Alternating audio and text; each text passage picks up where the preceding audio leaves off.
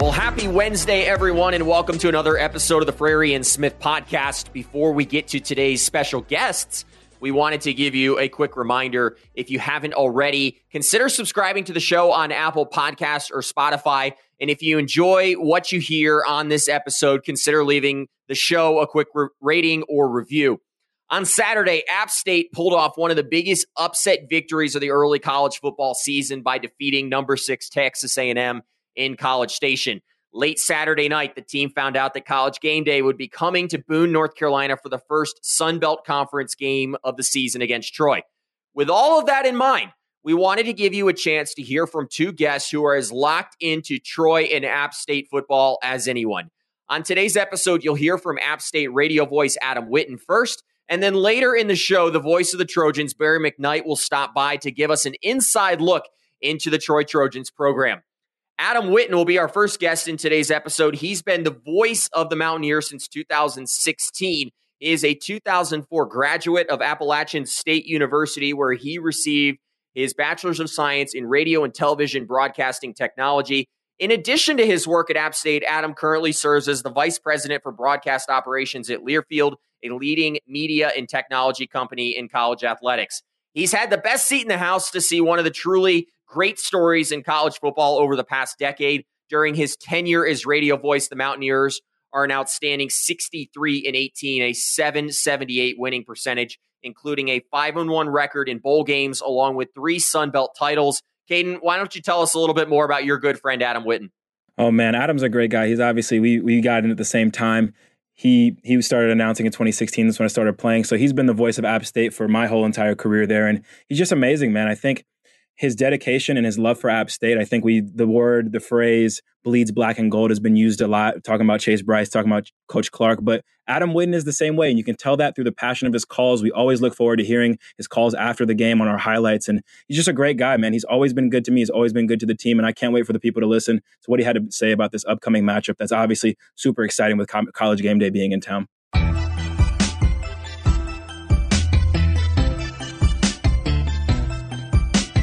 Adam, welcome to the Frary and Smith podcast. We're excited to have you on the show with us today. Great to be with you guys. Just hanging out here on a beautiful afternoon, watching some App State football practice, getting ready for that Sun Belt opener. So thanks for having me on, fellas. Well, it's been a crazy first couple of weeks for you and the team. First, that shootout game against North Carolina. I'm sure your vocal cords were hurting after that one a little bit. And then obviously the upset over Texas A&M over the weekend. You know, as a fellow broadcaster, I've got to know, what type of emotions were you feeling in the final moments of that upset on Saturday? You know, it's interesting because I didn't really feel any emotion other than nerves and anxiety until the final seconds ticked off the clock. I mean, Cato knows this. There's just been so many heartbreaks in the past years playing on the road against top 10 teams, whether it was Tennessee in 16 or Penn State in 18. And so I did not want to resign myself to the victory, give in to the victory until those 000s hit. And once they did, then it was just kind of this outburst of emotion and joy and exhilaration. And it just kind of, I still don't even quite remember everything that Brandon and I, my broadcast partners, said in that moment when the game ended, but we were certainly letting out a lot of pent-up anxiety into excitement. Good stuff, man. Adam, you've been doing play-by-play for App for 7 years now, but you're an App State graduate. You've been very familiar with the App State culture and the program for some time now. Did you ever in your years at App and experience just expect College Game Day to be coming to Boone? And just what do you expect to see this Saturday, and what do you think it means to this town that's very clearly a football town? I mean, it's amazing that we get to check off another first in the history of this program with College Game Day coming on Saturday. You know, I think going back to when I first started, it was hard to imagine it ever happening, because for it to come to a program that's outside of one of the major conferences, for that to happen, you have to get all the stars to align. And it's just the chances of that stuff happening where you get the right momentum with the program, the right spot on the schedule, you know, the right things fall in with other teams around the country in terms of not making other matchups as attractive. I guess I always told myself that it's going to happen at some point. Boone and App State is just it's too much of a special place, too much of a great experience and atmosphere for it not to happen. But I certainly didn't expect it to happen this quickly. But it's funny, we were talking about this on the way to on the way to the A&M game Saturday morning, and we said, kind of brought this conversation up about when do we think game day will ever make its way to Boone? And we were kind of looking toward next year, because with the way that the Sun Belt was moving up, with the way that App State's program had been getting more and more national recognition, we were looking at, well, maybe a game against Coastal Carolina or Georgia Southern will be on a Saturday, or Marshall will be on a Saturday. When all those teams come to Boone next year, maybe that's an opportunity for it to happen. So we really weren't thinking this year, but then we kind of paused for a moment, and we all kind of said to ourselves, unless we beat A&M. If we beat A&M, then it's on the table for this year. Didn't think it was going to happen the very next Saturday. I thought it might happen maybe later in the season. But, I think knowing what we know now, that App basically took College Game Day away from Texas A&M, it all kind of makes sense. So I'd say kind of yes and no is the answer to that question, Caden. But, for it to happen here in Boone, we didn't think anything would top what the North Carolina game experience was like. And here we are, probably about to exceed that hype just 2 weeks later. I love the fact that you brought up there, too, that not only do you guys beat Texas A&M, but you also take College Game Day after Reese Davis admitted earlier this week that they were probably going there for that game against Miami. Adam, because you graduated back in 2004, you kind of had some unique context to App State, and we've all been asking the question, put this in context, does this win against Texas A&M rank ahead or behind that win against Michigan back in 2007? Oh, it's definitely behind. We were saying it throughout the later stages of the broadcast against A&M and in our post-game show. It's the best, it's the most nationally recognized win for the program since Michigan. But in my opinion, I don't think anything could ever top Michigan shy of winning the college football playoff. What that did for the program, we were talking about it too on Saturday. The difference in the way that people absorbed App's win over A&M and Marshall's win over Notre Dame. Looking at them, if you hide the identities of the teams, you have one team going on the road beating Texas A&M. You have another team going on the road beating Notre Dame. They're both beating great programs. Notre Dame's a more storied program than Texas A&M. But yet the attention that App State got nationally for that win completely dwarfed the attention that Marshall got. And that's no disrespect to Marshall and what they accomplished. It's a fantastic win. But to me, it spoke to the power of the brand of App State. And when you think about the power of the brand and how big it is compared to another school in its same conference doing something similar, that all goes back to what the Michigan game did. All of that comes from that Michigan game. The profile of the school, the success of the program, that took it to another level for the program, for the university. Nothing will ever top that in my mind. That being said, this is a Mount Rushmore victory for the program. This is one that we will talk about and remember as fondly or close to as fondly as the Michigan game. It is a moment that will go down in the history books and we'll remember forever. But in terms of how it compares to Michigan, nothing will ever top that in my mind. I definitely agree with that one, Adam. I was asked the same question and had to give the same answer. That Michigan win just hits differently, I feel like, for the App State community. But in your time in the booth covering App, if you had to pick one player, Adam, just one, that caught your eye the most, that stood out to you the most, just from that perspective being in the booth watching, who would that player be and why? Other than Caden Smith? Yeah, it can't be Caden Smith. Okay, all right. I never got to really see much of Armani Edwards in person. He did things for this program as an individual that I don't think anybody will ever be able to achieve, just in terms of his dominance as a single player on a regular basis. But that's not somebody that I got to call games for. The names that come to mind, Darrington Evans was certainly a special player. He could impact the game in so many different ways, a game breaker, and just a great person to be around. So Darrington Evans is certainly one of them. And I tell you, I think by the end of this year, I'm really interested to see what people are going to have to say about Nick Hampton, because the way that guy can dominate a game coming off the edge, he's a special player, and he is getting better and better every single game. So I think that could be someone that we look at fondly after this season. But, I think just overall explosiveness, things that made you just kind of say, wow, I can't believe he could do that. Darrington Evans is probably the one that stands out to me because I covered him from day one in 2016. That was my first year. And, he broke out on the scene, returning a kick for a touchdown in the bowl game in 2016. I love the Nick Hampton there too, because Caden on an earlier episode of this kind of compared him to like the Will Anderson of the Sun Belt. I think you saw a lot of that on Saturday, just his talent. And I think Sunbelt fans are just getting warmed up to him. Obviously, Coach Clark has been a huge part of this story. He was on SportsCenter this morning. You've worked with him for a while now, and I know that we had reached out to you. What's kind of your favorite Coach Clark story? Yeah, the story I always go back to, guys, is from the 2018 bowl game, the New Orleans Bowl in 2018.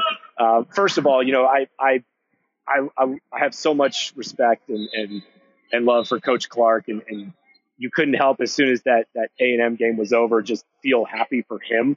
And the fact that he gets to, now that game gets to be synonymous with his coaching legacy is incredible.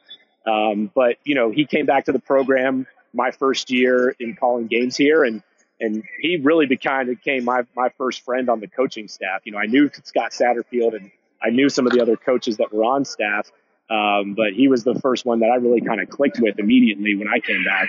So I've always had an admiration for him. But the one that stands out to me, so in 2018, App wins the Sun Belt Championship. Scott Satterfield goes on to Louisville, and a handful of coaches went with him, and some stayed back to coach the bowl game before going to Louisville. So Mark Ivey is the interim head coach. Frank Ponce, who was calling plays at the time, goes with Scott Satterfield to Louisville to be his quarterbacks coach, and Sean Clark gets to assume the play calling duties for the 2018 game. And I remember talking to him before the game, and he's telling us just about how much fun he's having trying to create the game plan and draw up plays. And, he kept hinting all week about the fact that he was going to pull out some special stuff. And App did a handful of trick plays, and they all hit. I mean, all of them hit. They ran the Philly special. They ran wide receiver passes. They did it all, and they all worked. And so the moment that I remember, though, is App's blowing away Middle Tennessee. The game's not in doubt, and we're having fun. And our sideline reporter, Molly Cotton, does a report toward the end of the game, and then she says, "Well, hang on, Adam. Someone's got something that someone has something they want to say to you." Sean Clark grabs the microphone live on the air. He's like, "Hey, what'd you think of that play call, Witten?" And he's boasting about his performance as a play caller in his first game with that role in that 2018 bowl game. And he did it live on the air during the broadcast. And so that's kind of the moment I always go to in terms of one that stands out in working with him. I love that. That's great. Yeah, and I definitely remember that one vividly. That was definitely a fun game to play in for sure. Adam, if you had to single out one position group this season that's impressed you the most, obviously every year we lose a ton of talent just because we normally have those big senior classes and there's a lot of question marks at different positions, but you obviously have the stable of running backs always. The O-line's looking fantastic this year. The linebacking group's really sideline to sideline. But if you had to pick one position group this year that stood out to you or just is worth mentioning, who would you pick and why? I think without question, Caden, it's the offensive line. Like you mentioned, they've been outstanding. They were really strong in the North Carolina game in protecting Chase and allowing him to pass for a school record 6 touchdowns and put up 40 points in the fourth quarter. But I think what was most impressive to me in the first 2 weeks was what they did at Texas A&M. And I think something that goes overlooked, and Kate, I'd be curious your take on this as well as someone, as a former player. But, when one of the most important stats from the A&M game was time of possession and number of plays run. App had the ball for 43 minutes of the game. They ran 80 plays versus 38 for Texas A&M. And the narrative when something like that happens is, oh, man, that's going to take such a toll on the defense. That's going to take such a toll on the defense. App's going to wear down that defense. Well, on defense, you're subbing. And like on the defensive line, you're subbing frequently on the line. You're subbing a lot of different positions to get fresh bodies in there. there's no subbing really on the offensive line. It's, for the most part, for every snap of the game, it's the same 5 guys out there taking every snap. And the fact that it never seemed to wear on the offensive line to be out there for all those plays in that Texas heat, I think that was the most impressive thing about what they did on Saturday is they would hold the ball for 11, 12, 16 play drives, run off all that clock, put the finishing touches on drives and win that game because they controlled the football. And the offensive line just never seemed to falter and get tired. And, I think that to me was one of the defining moments of that group as an offensive line, and may go down as the defining moment to me over the course of this season. No, 100%, Adam. I mean, we've seen so many great O-linemen come through the program, the Colby Gossett's, the Noah Hannons, and this group is kind of a misfit group. There's some transfers, some new faces, some young guys, but it just looks like they're playing really good as a unit, and they're just playing mistake-free football, and they obviously have that edge to them. So I would definitely give a nod to them as much as I can for their work they've been doing in these first 2 weeks. Well, Adam, we definitely, obviously, you're away from family a lot. You travel, and, I follow you on social media. One of the things that I spotted, the other day next to your spotting board was just a photo of your family that I think you take with you for every game. And I was just curious, what's the story behind that? What's the meaning? Yeah, no, I appreciate you asking that. So that to me is something that just kind of reminds me to keep things in perspective in terms of what's important. I obviously don't have an impact on the game, but at the same time, I want to do a good job. And if things aren't going well with our broadcast, or I get frustrated at something that I say that I may get upset and I may get mad, but that picture is there just for me to be able to glance at throughout the broadcast and just, something that'll just bring a smile to your face, make you feel better, even if things aren't going well. So, I love my family. I'm so grateful to my wife who takes care of our 3 kids when I'm traveling and doing games during the fall. So yeah, that's something I've been doing since day one. It's on my preseason checklist every year to print out an updated picture of my wife and my kids to put on there. And yeah, I take it off the wall and put it in my game day notebook, and then wherever we go next week, pull it out, tape it back up on the wall somewhere. So I always want to have it within eyesight so that no matter how things are going with the game, no matter how things are going with the broadcast, there's always something around me that I can glance at and feel a little bit better. Man, that's great. I think fans oftentimes forget just the sacrifices that go into be a part of a program like App State week in and week out, the travel, the hours at the game each day. So I think that's really neat and probably a story that hasn't been shared a ton. I've only got one thing left for you, and I had this marked as our top secret question about Caden, so he hasn't even heard this question yet. But you're one of a very select group of people that saw Caden play all 6 years of his career. We've talked about it at length on the podcast, and I've looked at his career stat line. To me, it's a bit underwhelming, particularly he didn't have any interceptions last year. I just needed to hear from your perspective, how good of a player was 13 in black and gold? 13 was a dynamite player in black and gold. Here's what I'll say about Cato from last year. Yes, he didn't have any interceptions, but that man, look, I don't know if he's talked about it on the pod before, but that guy worked as hard as I've ever seen anybody work and heard about anybody work in coming back from a bad injury.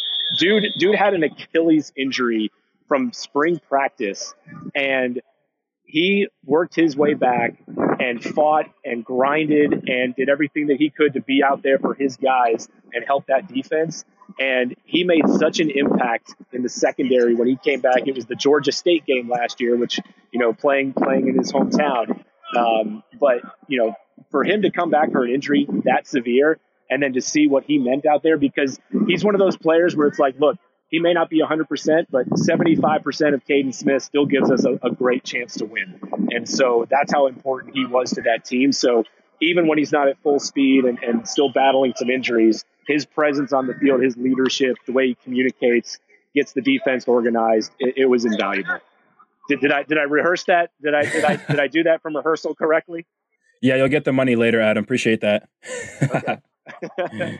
Well, Adam, it's been great having you on here. We really appreciate you taking some time, even during the midst of your busy schedule, obviously at practice right now. And I know Kate and I are both excited. We're going to be heading up to Boone this weekend, and definitely look forward to seeing you while we're up there. Oh, that's great. That's great. I'm glad to hear that, guys. I appreciate y'all coming up, and hope I get to see both of you guys while you're here.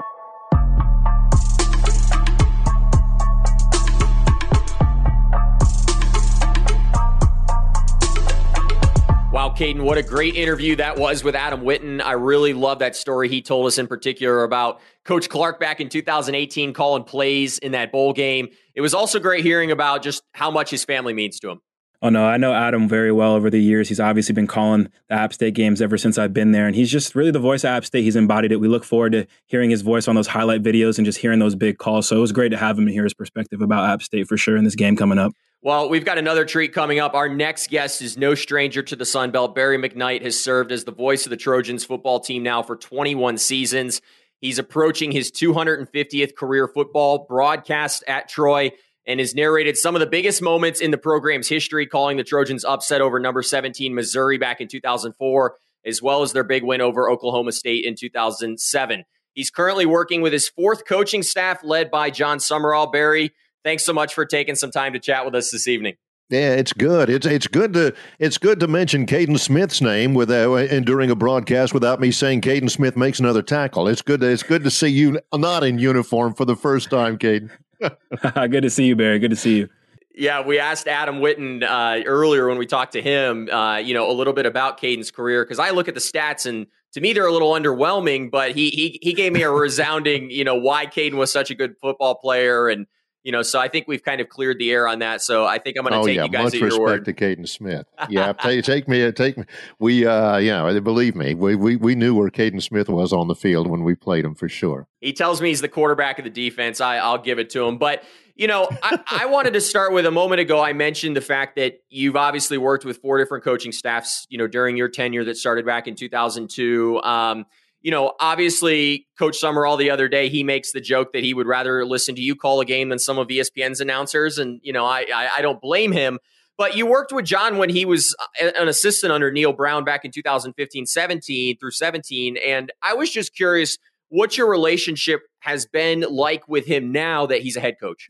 Well, it's interesting because we actually had a commonality when he was an assistant coach, the assistant head coach at Troy. This is kind of a 6 degrees of Kevin Bacon kind of thing. But my brother Mike wrote for years. He was a feature writer for Sports Illustrated, and he interviewed John Summerall for a Sports Illustrated piece on a linebacker at Tulane named Nico Marley. Nico Marley, his grandfather was the reggae legend Bob Marley, and at the time, and Nico Marley he was like the Carlton Marshall of Tulane. He was making every tackle all the time at about 5'10", 205 pounds. And so my brother, in writing about Nico Marley and Nico's father Rohan Marley, was a great linebacker at Miami.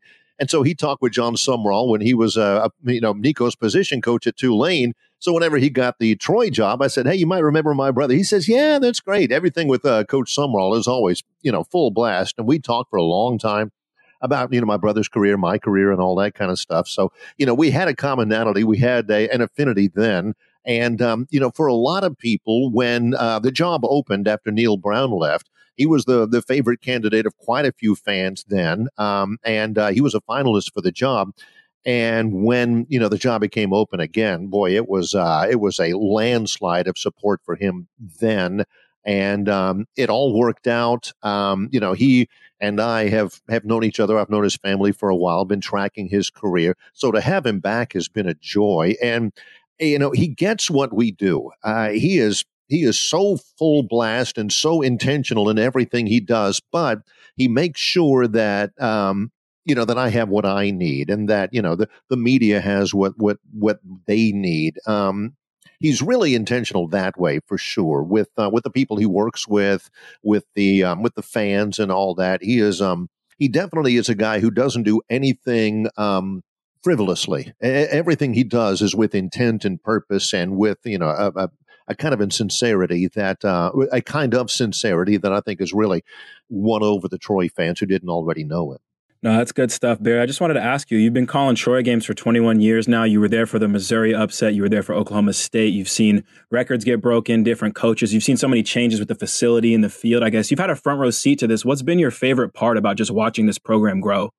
Well, the best part about it all is just, taking the step.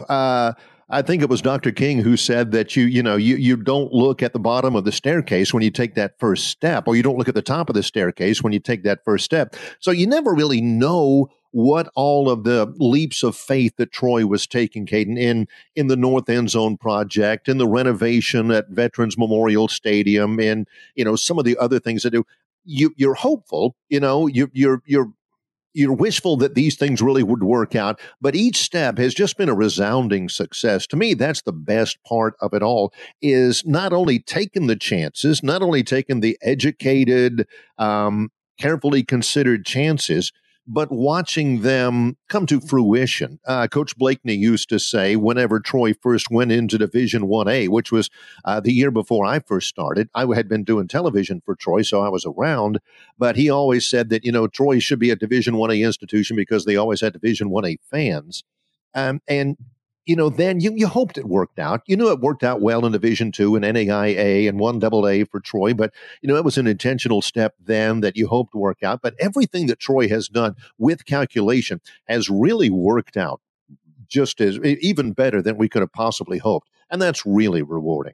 Yeah, no, I think that's so exciting to hear. And, I think as a broadcaster, I look at 21 years at an institution and just the number of moments. And I think that that's something that, one day you obviously hope that your career has lasted that long. So I think that's some great perspective there. And then obviously to see growth of Troy, which is great. I think, part of, this season is Carlton Martial's pursuit of, history at this point. He's, very close to becoming the all-time tackler in, D1 FBS history.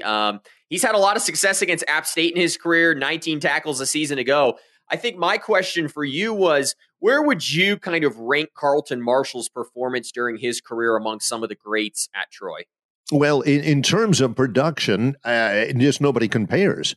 And I've called Osayu Minora's games, and I've called DeMarcus Ware's games, and I've called, some NFL players like, like Mario Addison and Steve McClendon, who's won Super Bowls and all that. But in terms of actual production, nobody compares to what Carlton has done. He is 3 tackles away. If he gets 3 tackles against Appalachian State this weekend, he will be the all-time leading tackler in Sun Belt Conference history. If he gets, I think it's 83 tackles for the rest of the season, and last year he got 124. If he gets 83 more tackles this year, he'll be the all-time leading tackler in NCAA history. Nobody will have ever tackled a ball carrier more times in a career than Carlton Martial would have done, and that's just hard to believe. The better part of it is not just rating him as a player and rating his productivity, but just rating his story. He came to Troy from Mobile as a walk-on, and John Sumrall actually worked him and got him to come on as a preferred walk-on. He never coached him. He left before Carlton got here. So he got to Troy at 5'9", 205 pounds as a walk-on. And the coordinator at the time, Vic Koenig, said, you got to watch out for this guy. Nobody knows anything about him, but he's all over the place in fall camp. And as soon as fall camp was over, as a walk-on, before the very first game of his walk-on freshman year, he got a scholarship. And, I'm talking about Caden and trying to think of different ways to say Caden Smith makes another play against Troy. It's the same kind of a thing with Carlton Martial. As a broadcaster, it really tests you to try to think of different descriptive phrases to say Carlton Martial on the tackle, because he has done it almost more than anybody else who's ever played the game collegiately. I was going to say, I appreciate you putting my name in that sentence. Yeah. Yeah. Well, I'm going to take it right back out of that sentence here real quick. And, and I think this is just some great context. Obviously, we talk about how great Caden's career was, and there was so many great moments. But this is just to put it in context. Martial has well north of 450 career tackles. Caden had 161 in very similar amounts of games. And I think that just speaks to the talent that has been Carlton Martial, obviously different positions. I don't know. I'm going to drop a name. I do a morning radio show in Montgomery, Alabama, Sports Stuff. I've been doing that for 25 years. And there's a guy from Montgomery, played quarterback, at a really good quarterback here in the Montgomery area, a guy named Josh Thomas. And, he went up to Appalachian State. Josh is a baller, Caden. He came as a quarterback, and he was a defensive end. And, I would interview him every once in a while on the Sunbelt Media Days, and we'd have him on our show. Montgomery Product does well and all that kind of stuff. And he would talk about, the competition that he faced up there all the time. And again, I hate to use the phrase over and over again because there have been several coaches who have continued the success at Appalachian State, but just how intentional everything is up there, how important football is to everybody up there and all that. So, I'm not as familiar with Caden's story, but, that's, playing football at that effectively at a place like that where football means so much has got to be rewarding. It certainly was. It certainly was effective. There's no question about that. No, Noah's trying to take his jabs at me, but it literally is, I'm honored to even be in the same conversation as Josh Thomas and Carlton Marshall. Those are two great players. I did not know that about his story of him walking onto the team. Just, you see his production year in and year out, and you would never expect that. So I'm sure the people at home will definitely like hearing that too. Barry, for a lot of people, this might be their first time catching the Troy team this year with just the appeal of College game day coming to town. What should the people expect to see from Troy who haven't watched them yet coming out in this game this season if this is the first time they've watched them? Well, even if it's like their second time, Caden, it looks a lot different than it did last year. There's no question about it. If you saw them last year, particularly offensively, they're not going to look, or they shouldn't look, the same as they did the last couple of years when Troy was really pass happy. Now, they've had to throw the ball a lot lately. That's not what the design was. I think Troy right now is throwing the ball 61% of the time. But when the program gets to where it wants to, if it's effective on Saturday, it'll be because they can run the football. There are a couple of keys against App. One of them is you've got to be able to run the football against App State for a couple of reasons. Number one, you've got to match the physicality. You talk about all the skill position guys. App State is physical, more than just skillful. And the other thing is you want to be able to take a little time off the clock and limit App State's possessions. Troy tried to do that against Ole Miss and did it pretty effectively. So you're going to want to see, if you're a Troy fan, you're going to want to see Kimani Vidal play well. He's not really gotten off the mark well yet, but he is a workhorse kind of a running back. Defensively, you'll see. They call it differently. It's basically a 5-2, but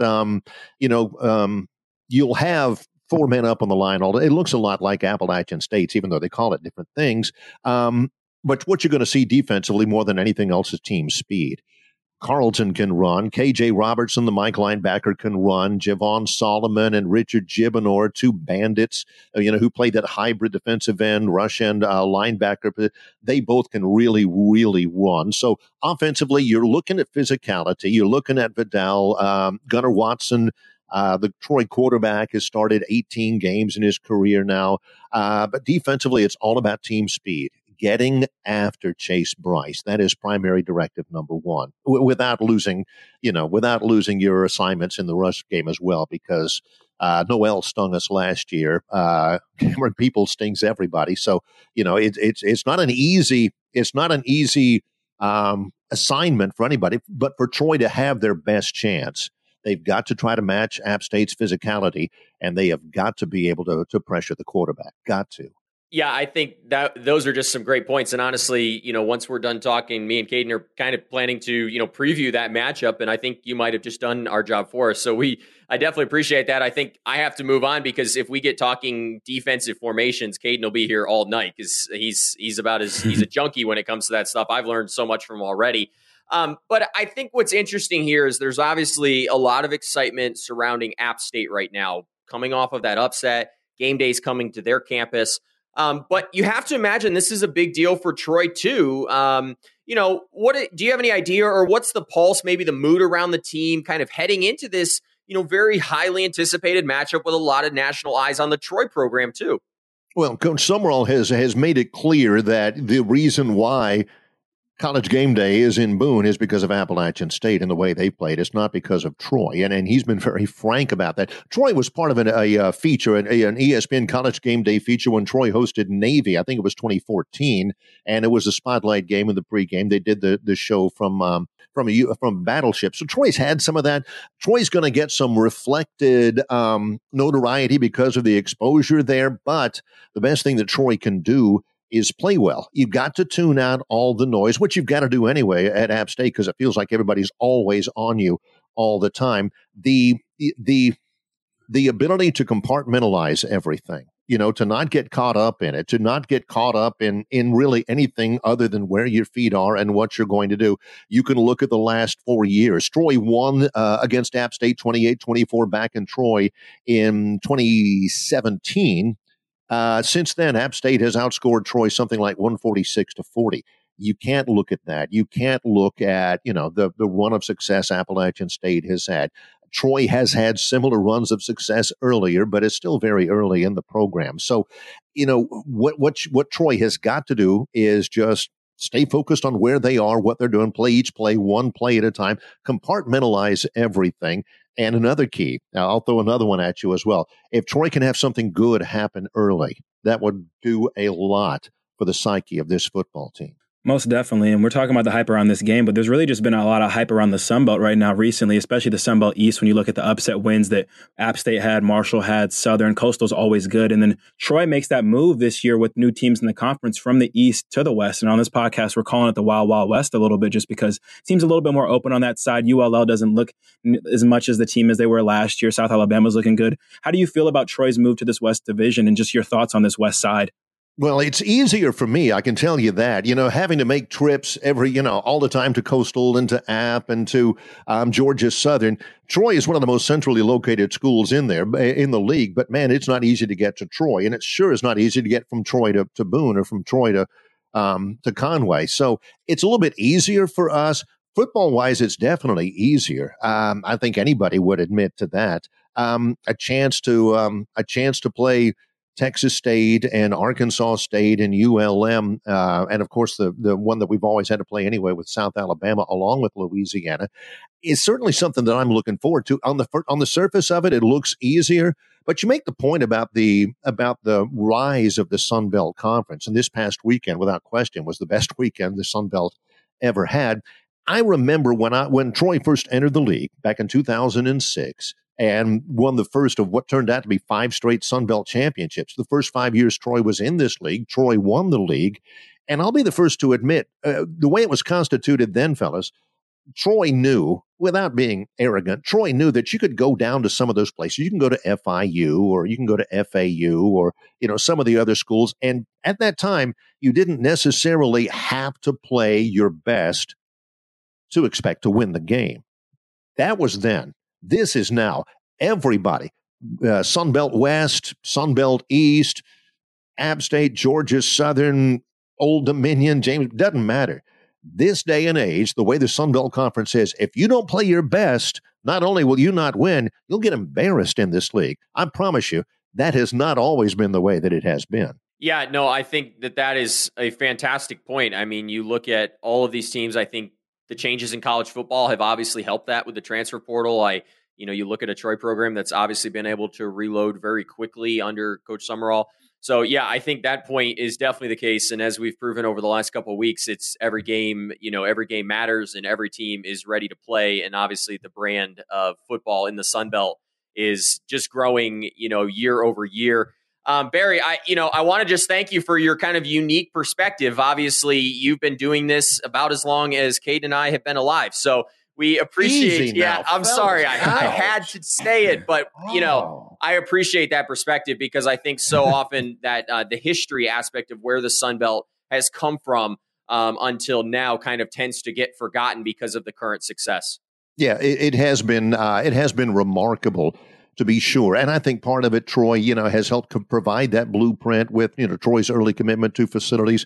A quick story. I was here in Boone for baseball this past spring. And after the Sunday game, the baseball team went into the football facility to shower and all that kind of stuff. And, Troy's got great facilities. Everybody in the league has got great facilities. Appalachian State, it'll knock your eyes out. It has not been because of a magic wand in the Sun Belt Conference. It's been because of a commitment to facilities, to fundraising, to coaches. The coaching is incredible these days. So it's an exciting time to be in the Sun Belt Conference, and it's not been without a great deal of work to get to this point, and it's only going to get better. Well, thanks again for taking some time this evening to chat with us. I know Caden and I are both planning on making the trip up to Boone this weekend, so we'll definitely have to swing by the Visitors Radio booth and say hi. But thanks again for taking some time tonight.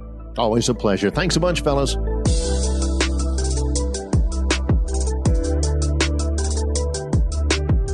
Well, what a great start to this episode so far. I don't think we could have had two better people to kind of come in and talk about this upcoming game. A big thank you to Adam Witten and to Barry McKnight for taking some time out of their busy schedules in the lead up to this. Definitely learned a lot from Barry, and I think even got, some just excitement around that App State. So I think two great guests here to begin this episode. Caden, we promised that in this episode we would take some time to, preview the App State Troy game in this one and what to expect. I think Barry did a very nice job of kind of telling us during his interview kind of what to expect. And those are some of the same conversations that you and I have had. I think offensive line is going to be huge in this game. I also think the running game for both sides could play a big factor in who comes out victorious. Oh, definitely. I mean, if you look at these matchups historically, the line of scrimmage has been super important because Troy obviously has guys up front all the time, constantly, defensive linemen that can really plug up some gaps and stop the run game. And they show that they can do that from time to time against an opponent like Ole Miss in their first game. So I think this will be an interesting matchup for them just because obviously they played Ole Miss in week 1, a Power 5 team, a loaded roster, and then they play a little bit weaker team the next year in AAMU. So they're kind of getting a team in between personnel-wise as far as talent with App State. So it's definitely going to be interesting. It's obviously going to be the first Sun Belt game of the season. So obviously it's going to be high pressure situations for them. They're going to want to get that 1-1 out of their record, and App State's going to try to keep using that momentum from last week for sure.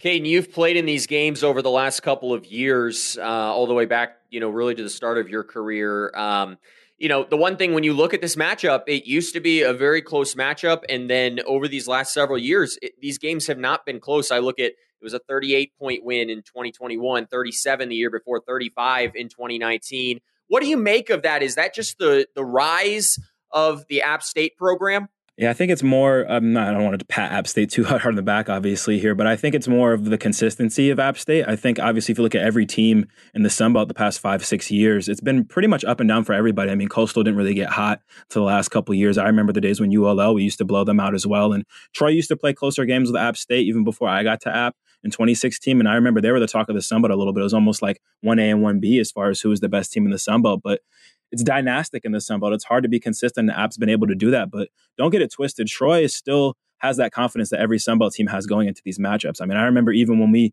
blew them out, we were chirping with them before the game, because they thought they were going to win that game. And they have all that confidence on their team and their roster. And we talked about it before. It's college game day in town. Big players make big plays in big games. And you have Carlton Marshall playing this game. I know he wants to make an impact as well. So it's going to be interesting to watch. It's obviously people are going to lean towards App winning this game. You see this point spread and you see the hype around App State right now, but I wouldn't count Troy out necessarily too hard as far as what they can bring to the table and competing in this game. Yeah, no, I think those are great points. I think, and Barry kind of touched on it in the interview, and he said, man, it's important for Troy to get off to a good start in this game. And you have to imagine, obviously, you have a big win, and I know the coaching staff at App State is going to try their hardest, but after big wins like that, there always is the possibility for a hangover. And you have to imagine that if Troy can string together a couple of good drives, maybe get some points on the scoreboard early in this game could perhaps be closer than maybe even some of the odds makers think it could be. Yeah, I think win, lose, or draw with App State, and really just every program in the country. Once you watch that film from the week before on Sunday, you throw it away and you move on to the next week. You can't dwell on it. And I feel like in an upset win, it is kind of easy to dwell on it. I mean, you go on social media and you're still seeing stuff about this A&M win. It's following App State right now. Coach Clark was on SportsCenter.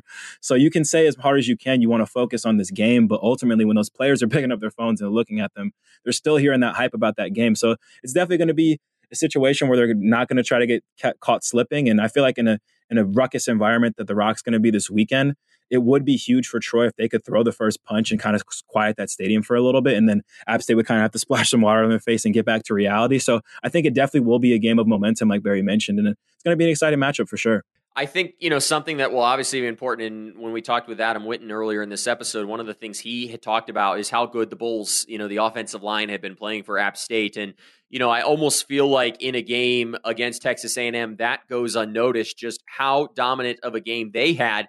The other thing App did so well against Texas A&M in that game was they controlled the pace of that game. They had the football for nearly double the amount of time, almost, it might have been triple the amount of time that Texas A&M had in that game. And, I think a lot of credit goes to that group up front for App State. No, 100%. Adam touched on it before. I got it up right here. App State had the ball in that A&M game for 41 minutes and 29 seconds, and A&M had it for 18 seconds. And you look at their drives, they had an 18-play drive in that game, a 15-play drive, and a 13-play drive, but they only got 3 points out of it. So I think that's going to be the focus for the offense this week, because obviously it's great to have your O-line playing that well and sustaining drives for you and having your skill players convert those third downs, which is something Troy's going to have to get better at as well, because in their first 2 games, they weren't converting as well. So I think it will be a game of that up front, who can sustain these drives the longest and who can score on them, because App State was thankful that their defense showed up so well. But Troy's shown the ability to score some points, and they're doing it in a similar fashion that UNC did. If you look at the rushing numbers versus the passing rushers, they're a throwing the ball heavy team. So they're definitely going to be taking a page out of UNC's book, watching that film and trying to spread it out on them. I don't know how committed they're going to be to this run game, depending on how the first couple drives go. But they definitely have something to look at as far as attacking the App State secondary. And it's going to be interesting to see how the time of possession battle works for sure. It's so interesting because over the first 2 weeks of this year, obviously we've come to learn in college football, particularly with Sunbelt teams, to kind of expect the unexpected in this one. I think most people, and even Vegas has App at a 12.5-point favorite. I think they expect App to win this game. But I think we would be stupid if we didn't think about, what has happened over the last couple of weeks and how college football games can really go any way. And I think that's going to be, really important in this game, particularly for App, again, coming off of that big win. No, it's still very early in the season. Like it feels like so much excitement was surrounding the Sun Bowl, obviously, this weekend. So it feels like there's been a lot more games and a lot more action going on. But it's only week 3, and I don't think any team in the country would, at the end of the season, look back to week 3 and say, yeah, that's the team that we had this year. So it's easy to get caught up in what's going on right now. But it is early in the season. App State might have just played their best game of the year. They might have just played in the middle. We don't know for Troy and App State how well they can truly play. And I think ultimately Sunbelt action is what matters the most as far as starting that conference play. And I think every team elevates their game once conference play starts. I know at App State they call it a ring game every single time, and you got to up it a little bit. These are the games that matter. They're not on the same side anymore, so it isn't as impactful as far as the division battles go and who's going to be in that conference championship. But it's a big deal. We're seeing a lot of conferences starting to get into their conference schedules now. And I think that's when the college football season truly starts. And that's when you truly get to figure out which teams are playing. So I'm really excited to see both of these teams playing some conference action and really start to figure out what they're going to be going forward. It's going to be a great weekend. I know you and I have already booked our hotel rooms. We're going up to Boone. That was kind of a last minute decision, but we're excited. So if you're listening to this pod, we definitely want you to reach out if you have a great tailgate. I've been told that the tailgating up at App is great. Caden has obviously not really been able to experience that as a student athlete. So if you're listening and you'd love for us to stop by your tailgate, please let us know. But certainly excited to be up in Boone this weekend. Caden, I wanted to do something fun here before we ultimately give our picks of how we feel like this game would go. And that's by getting into some prop bets here and just having a little bit of fun as we wrap up this episode. I wanted to start with, a prop bet that I know you don't love. And that was, which player scores the first touchdown in this game. I'm going to let you go first and then I'll follow up. Yeah, for those listening, this is my least favorite prop bet by far. If you see my money on the line on this bet, something's wrong. I don't normally do this, whether it's basketball, whether it's football. The first game score or the first score of the game is just a tough one for me. It's obviously hard to put a finger on. I'm trying to put my brain, though, for this situation in the mind of one Kevin Barbay, one of the hottest play callers right now in all of college football, and seeing what he wants to attack with this defense. And I feel like I want to say Henry Pearson just because I feel like he's been utilizing the tight ends very well. But I think App State comes out swinging. I feel like they've been showing they can sustain those drives, and I feel like they've been dedicated to those running game. But give me Christian Horn, wide receiver. I think we get a deep shot to Christian Horn, open up the game, open up the offense. He almost had that toe tap touchdown against A&M that got called back. But give me Christian Horn, number 13, obviously a little bit biased because I like him, but I do think Kevin Barbay feels like he has a little bit more to prove as far as throwing the ball goes. He proved he can run the ball against anybody, but I think he's going to try to take some shots when I think Christian Horn's going to be the one to catch a touchdown pass first. I love that pick, and it's not because I picked him, but I think that's a great pick. And Caden, I was going to say, if you can get in the head of Coach Barbay, I think there's a lot of college football teams that probably would want to hire you. So if this pick comes true, I will be your agent. We're going to get you a job at the FBS level. I think, for me, and I maybe took the cop out, I'm calling this the year of the running back in the Sun Belt. And obviously, really, App State has been very good on the ground over their first couple of games, and even dating back to last year, that's their identity. So that kind of narrowed me down into a running back room here that, is very stacked. I think I wanted to go with Nate Noel, but obviously coming off of not playing against Texas A&M and, not 100% sure what he's going to look like coming into this game, I couldn't take Noel.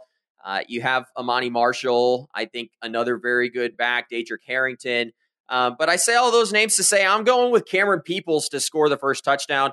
I think you're going to see App State maybe lose the coin flip here. They get the ball second. Maybe Troy doesn't score on their first drive, and then they take it, 14, 15 plays. 75 yards and, just play App State football. So give me Cameron Peoples to score the first touchdown of this game. But who knows? I mean, obviously, like you said, it's kind of, there's really no odds for who scores the first touchdown of a football game. I mean, that's obviously not a terrible pick. I mean, that's probably if there was a favorite for that one, it would definitely be Cam Peoples. We've obviously seen him when he just gets around that 50-yard line, man. When he can see that end zone and it's in his sights, he's just a different kind of runner, and he's very aggressive as far as trying to get to that end zone. We saw him almost do it in the A&M game, so I don't think anyone's going to hit on that pick. I think that's a great pick, obviously. I think basically what our two picks showed is probably, how we both feel about sports betting. I'm going to take more like the even money aspect, and you're going to be a little bit more risky with your pick, have a chance to make more money. So I think it tells a lot about each one of us. I wanted to move on, though, for kind of our second prop bet in this one, and it revolves around App State, and it was, does App State go over or under 200 yards on the ground in this game? And I'm going to go ahead and go first. I'll let you follow up here. I went back and did some research. I think you've probably noticed a trend. I like to dig into the numbers on this podcast. And if you look at App State, they've gone over the 200-yard mark in 6 of their last 10 games. They rushed for nearly 300 yards against UNC in the opener, 181 more against Texas A&M over the weekend. Troy, meanwhile, they gave up 266 yards rushing to Ole Miss in week 1, and they've given up 200 yards rushing in 5 of their last 7 games. So give me the over. App State's going to rush for 200 plus against Troy on Saturday. Well, I'll tell you, Noah, me and the people definitely really appreciate your digging and your research and the numbers you bring to this podcast. We appreciate your stats, but I'm going to just keep this a little bit more simple, dumb it down a little bit. I see this game only going a couple ways. App State's either going to win big, Troy's going to keep it close, and App State still wins. But I don't see a universe where Troy just dominates App State. And I think in all of those universes, App State's going to have to run the ball, and they're going to do it well. So give me the over as well. I think if it's a blowout and App State blows the doors off of this team, they're obviously going to get their 200 rush yards, have a stable of running backs to go to. But if Troy is competing, then I think there's going to be even more of an emphasis on that run game, and they're going to have to get that 200 yards anyways to probably win. So I'll take the over on that as well. One more prop bet here before we move on and make our picks for this matchup. And I think this is the one that I'm uncertain enough. And I set the line here to kind of force us to maybe land on different sides of this. And that's, will Carlton Martial have over under 11.5 tackles in this game? Caden, you go first. Well, Barry touched on him before, and we've talked about what he's done against App State before. Obviously, we've thankfully won a lot of those games, but I'm not betting against this guy. I mean, he's coming off of an injury, obviously. Didn't have as many tackles because he was injured in the last game. But in his first game, he had 11 against Ole Miss. And he always has a lot of tackles against App State. I don't know what the numbers crunching is going to tell you, but he just always seems to have a big game in those situations. Obviously, his senior year, I feel like he's very motivated. We talked about the records he's pursuing. And it's college game day, and we talked about it. Big players want to play as best as they can on the stage. And even win, lose, or draw, if you watch Troy play, more often than not, that guy's standing out. It's like, oh, that guy has been everywhere all night. So give me the over on that. I'm not betting against that guy, that's for sure. Okay, well, we're going to disagree here. And obviously, you brought up the injury aspect for Carlton Martial. He's questionable to play in this game. I think he's going to, simply just because of the moment he wants to be a part of this. If he does, it's going to be his 50th career game in a Troy Trojans uniform. I think another big piece too, we don't know if Carlton Martial is going to have a future in the NFL. Obviously a very talented player, but now a chance in front of a very large stage to, show off his talents. So I think, he's going to have a good game coming back from injuries. Here's just a little bit of context. He's averaged 9.3 tackles per game throughout his career over 49 games. You mentioned App State. He's had 13.3 tackles per game against App State in the previous 4 meetings in his career, 19 last year. Having said all that, give me the under on Carlton Martial in this game. I'm not sure with the injury, and I felt like 11.5, maybe a tap on the back to the odds maker here, but I feel like 11.5 is right on that line that forces me to go under. So give me the under on Carlton Martial, but certainly I think he's still going to have a very good game and is going to make things very challenging for that App State running back room. I feel like you were selling me on my pick. I was like, oh yeah, Noah's right. He has the stats to back this up. This is great. But no, the injury is definitely a question mark. I think if you predict that App State's going to lose the coin toss and all of that comes true for you, and you predict that the Carlton Martial under hits, seeing how well he plays against them, you're going to have to buy a lottery ticket straight after the game. So I'm obviously rooting for you. I'm rooting for both of us in a certain way. But if you're that accurate, if you're that on point with it, we're going straight to nearest convenience store and we're getting some lottery tickets. That's for sure. I'm just going to be honest here. If you put all this together in a parlay along with my line pick here in a moment, I mean, we're looking at turning like $100 into like $1 million. So I think dinner's on me Saturday night if all this comes together. But let's move on to really the last part of this episode is just to make our picks on this game. And, Vegas seems to look at this line and say, hey, it's trending in one direction, and that would be in the direction of App. I don't blame them. You look at the talent on the field that App has displayed over the first couple of weeks. And then meanwhile, you look at what Troy, they played Ole Miss okay. They struggled a little bit against Alabama A&M in game 2. They still came out victorious in that one. So, I look at the line. I think it's fair. You start to think, can Troy cover that? And then I look back at what we mentioned a few moments ago, and that's been App's dominance in these games over the last couple of seasons. I mean, they're averaging wins of like 35 points in this game. So I can't, it's a bridge too far for me to think that Troy would cover. So give me App to cover that 12.5 point spread. Over under 2, it sits at 52.5 for this game.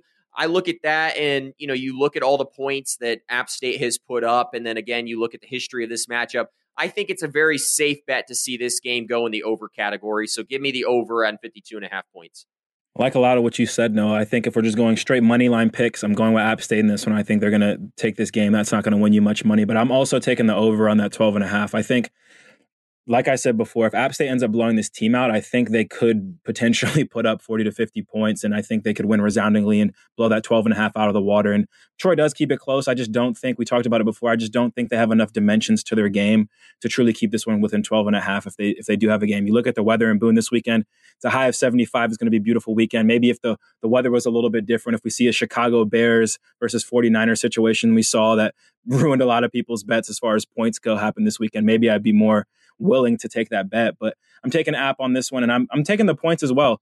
I think the over is going to hit on this one. I think Troy has proven that they can throw the ball very well. Even against App State, they're going to get the yardage. They might not get the points to get behind it, but I think they could sneak a couple scores in there. And I think App's also proven that they can score as well, what they did against UNC. So I would take the over on pretty much everything. I'm going to take the over on the points. I'm going to take the over on the spread. And yeah, can't wait for it. Should be a great game up in Boone this weekend. Obviously, if you can make it up there, I'd highly suggest it. I've heard some App State fans are talking about starting to line up at like 4 a.m. in the morning. I know that me and Caden are still going to be in bed at that time, but we're definitely looking forward to it. College game day, App State Troy should be a lot of fun. Well, it was another jam-packed episode of the Frary and Smith podcast. Again, we'd like to say a special thank you to Adam Witten and Barry McKnight for joining us despite their busy schedules to talk about this game this weekend. But before you go, don't forget that we'll be back with another episode on Friday where we'll break down several of the games that are going to take place on Saturday. And Caden, as we mentioned earlier, we need to be better. We've not picked the big upset game. So, I might give you a sneak peek. I really like South Alabama against UCLA. We'll see what happens there. But we'll make our picks for week 2 heading into the weekend. So thanks so much for taking some time to listen. If you like what you heard on today's episode of the Frary and Smith podcast, make sure to subscribe to the show on Apple Podcasts or Spotify. And if you'd be so kind, please take a moment to rate the show or leave us a quick review. We love hearing what y'all think. Well, that's goodbye for now. We'll talk to you again soon.